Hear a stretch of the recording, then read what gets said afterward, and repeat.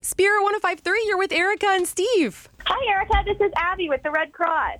Abby, it is a delight to meet you. Thank you so much for your time today. Yeah, of course. Thanks for reaching out. Absolutely. So tell us about with this heat that we're dealing with, is there something that we may not know about that might not be obvious that we need to watch out for to stay safe? You know, I think that sometimes it's just easy to forget how dangerous heat can be. You know, there are health issues that go along with this, like stroke or even heat exhaustion. So we really want to stress the point that this can be a health issue and that everyone is at risk when the temperatures get this high that we're seeing this weekend. But some people are at higher risk than others. Older adults or people with chronic medical conditions might be at higher risk. Anyone who works outside during the day or young infants or children and athletes, all of those people are at higher risk. And also some medications can make the high temperatures effects worse on people. So it's really important to kind of look at yourself and look at your risk and maybe talk with your healthcare professional about your risk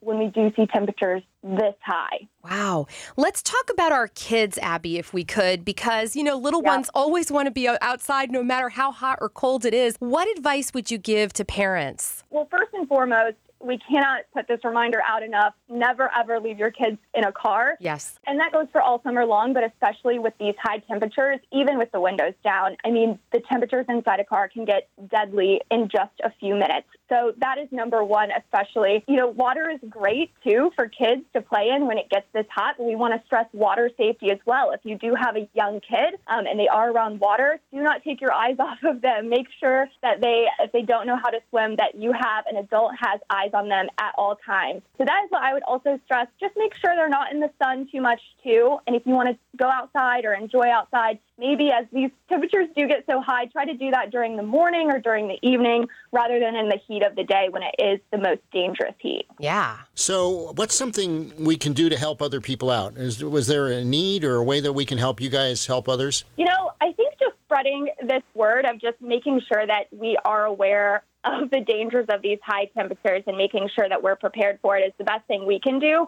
But a great thing to encourage people to do is we have multiple apps. So everything that I'm saying, we have kind of put into an app. So we have a Red Cross Swim app, we have an emergency app, and we have a first aid app. And all of those will kind of give you tips not only to prepare, but if there is an emergency to know what to do in that type of situation. So that's something you can just search for in your app store, and it's just a click away. And it's going to be super easy to access throughout the weekend as, you might have different experiences or your family's planning different things throughout the weekend.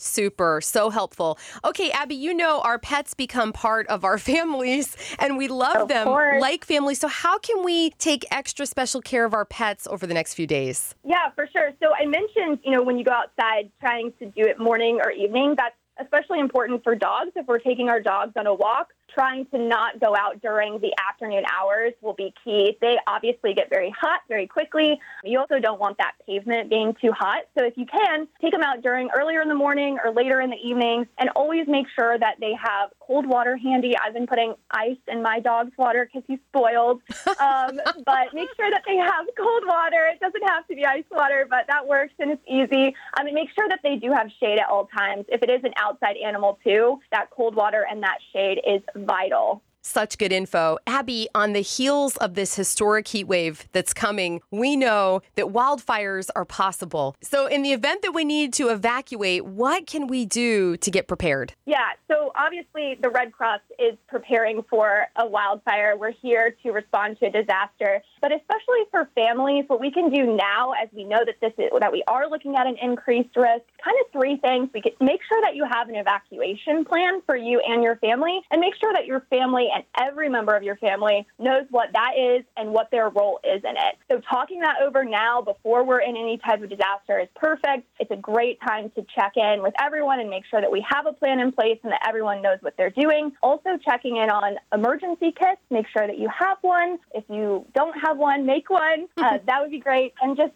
be informed. Know if a disaster hits where you're going to get your information. That emergency app that we have that I mentioned earlier is great for that. And then just obeying local authorities around the area. I know there's some burn bans in effect. Just be careful and obeying the rules that are set in place in your community. Abby, with the American Red Cross Northwest region, we can't thank you enough. Yeah, thanks for having me. It was great to talk with you guys.